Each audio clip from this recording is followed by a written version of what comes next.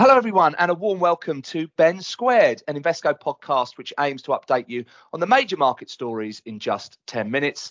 I'm Ben Gutteridge, a me enthusiast from Invesco's multi-asset strategies department, and my co-host is Ben Jones, a team enthusiast and director of macro research, also sitting within Invesco's multi-asset strategies division. In today's episode, we'll begin with a brief review of the first half before offering an update on UK interest rates after those explosive inflationary prints a week or so ago, then conclude with some comment on the evolving state of China's stimulus. However, before we discuss any of these topics, please note this recording is intended for UK professional investors only, shouldn't be considered as investment advice, and that any capital invested is always capital at risk. Finally, do hang on after the conversation is concluded to hear some additional important disclaimers. Okay, Ben, great to get some time with you as always. And to kick off, I applaud your suggestion to put our H2 Outlook segment back a fortnight to save us some valuable minutes today. Also gives us a bit more time to see how markets are doing before we share that insightful second half outlook. A really smart move, Ben, like that. Anyway, how are you doing? Are you well? Very well, Ben. How are you? But thank you, first of all, for that amazing compliment. I like being called smart. Don't always feel it, but thank you. Well, I'm sure it's not rare, Ben. Come on.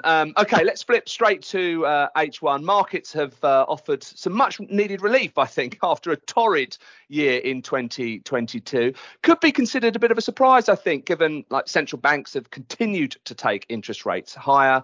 We had something of a near banking collapse in the spring, and of course, the European war still ongoing. What do you think is behind the market's resilience this year, Ben?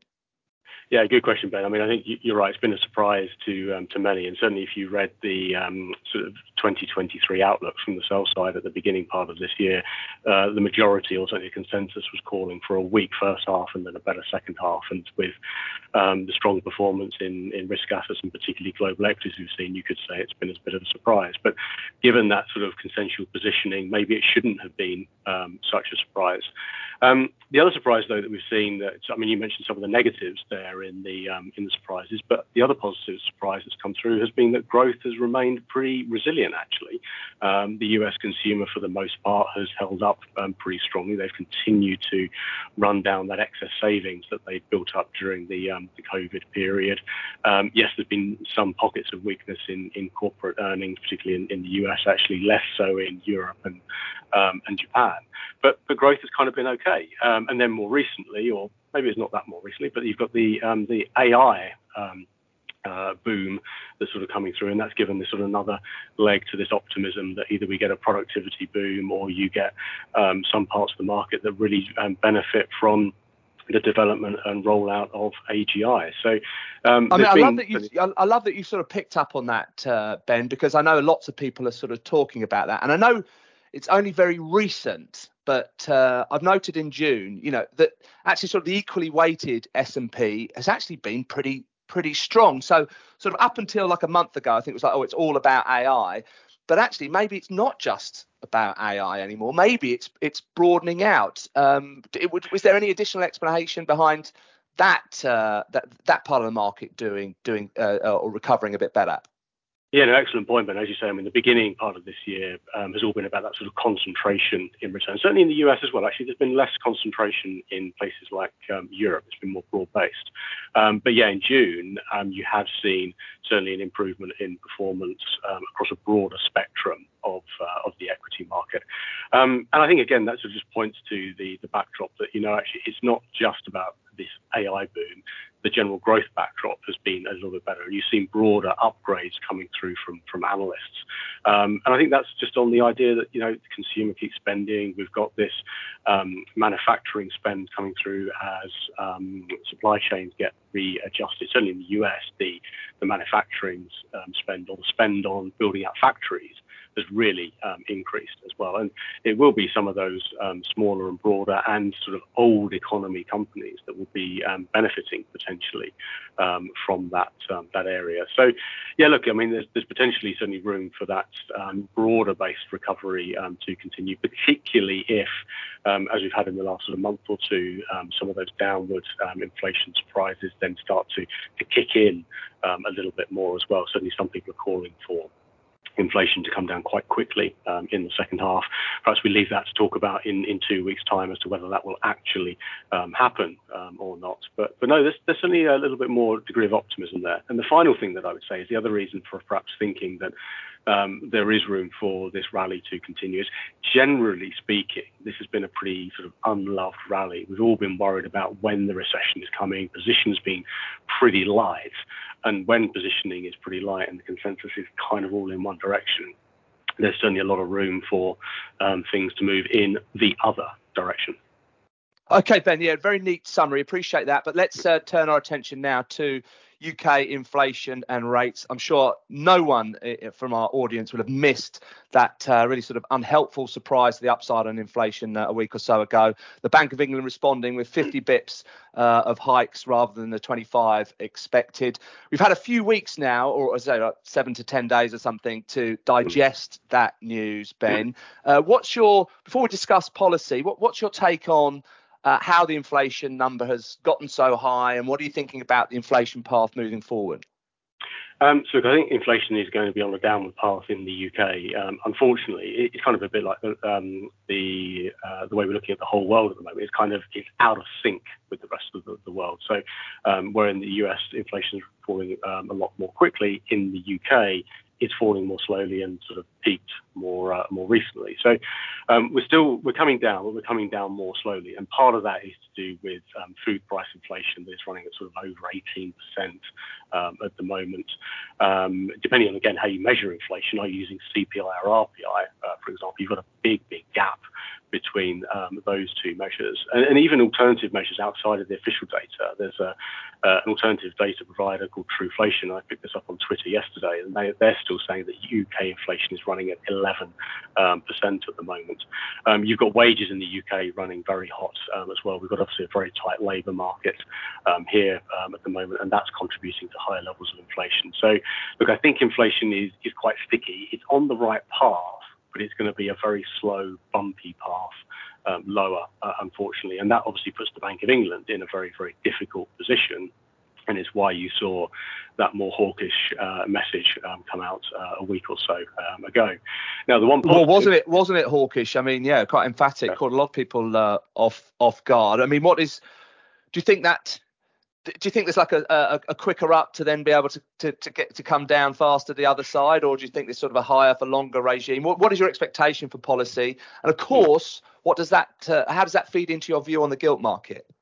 Yeah, I mean, big debate for us in the team at the moment. And actually, I mean, more broadly, globally, the big debate for us at the moment is how effective is monetary policy? And again, in the US, where you've got fixed rate mortgages for 30 years, and where companies have termed out their debt profile, monetary policy is less effective. Now, in the UK, it's a bit more effective because the mortgages that we tend to have in the UK tend to be of a shorter fixed, sort of between that sort of 2 to 5 years on average. But if you look at the mortgage market, actually, there are less than 30% of households today have a mortgage. That's down from about 40% in the 1990s. So actually, the transition mechanism of monetary policy to consumers is not quite as quick as perhaps it has been in the past. That said, it is more quick than other places. I do think it will start to buy it. And if you look at the aggregate sort of spending that we will see, you're going to get a bit of a boost in the coming months because utility bills fell over the last weekend with the price cap coming down. But as those fixed rate mortgages roll off or have to be reset, you're going to get an offset as disposable income is then sort of pushed into mortgage spending. And that more than offsets the gain that you see on the utility bills. Unfortunately, that's going to be sort of quite concentrated in that sort of 30% of households. So it's going to be uneven, unfortunately, for the UK. But it does mean that, I think spending is going to come down. And I do think we are going to need a significant slowdown and probably a recession to get inflation back to the Bank of England's target. So what does that mean for gilts, as you asked? Well, I don't think it depends kind of on your time frame and sort of where you are on the curve. Now, I'm a bit nervous about holding gilts in the very short term, but I think over a longer term perspective, I think they are actually a pretty good buy. I mean, if you look at 30-year rates, for example, they're about 4.4% at the moment. They've rarely got above 5% in the last 35 years so. So unless you think we're in for a period where you've got very, very sticky inflation for a very, very long period of time, then it's a pretty decent bet that those rates will start to come lower at some point in the next sort of, and certainly in the next year or two, and certainly longer than that as well. So I think holding longer term UK rates, it sort of starts to make sense here. But I think just be careful in the short term. So if you can weather a little bit of volatility, gilts are starting to look like a pretty decent buy at the moment. And I think the Bank of England is going to have to do an about turn at some point, not necessarily relatively soon, but certainly in the next sort of 12 months, I would say. Okay, well, great to get your thoughts on that topic that is dominating not only your investment team, but also dinner parties around the country. We'll close out on China. There had been much euphoria, hadn't there, about the reopening post zero COVID, the removal of the zero COVID policy. Does appear as though that recovery is falling short of expectations. Of course, that is disappointing, but maybe that triggers a more emphatic response in terms of stimulus that you think the markets might enjoy.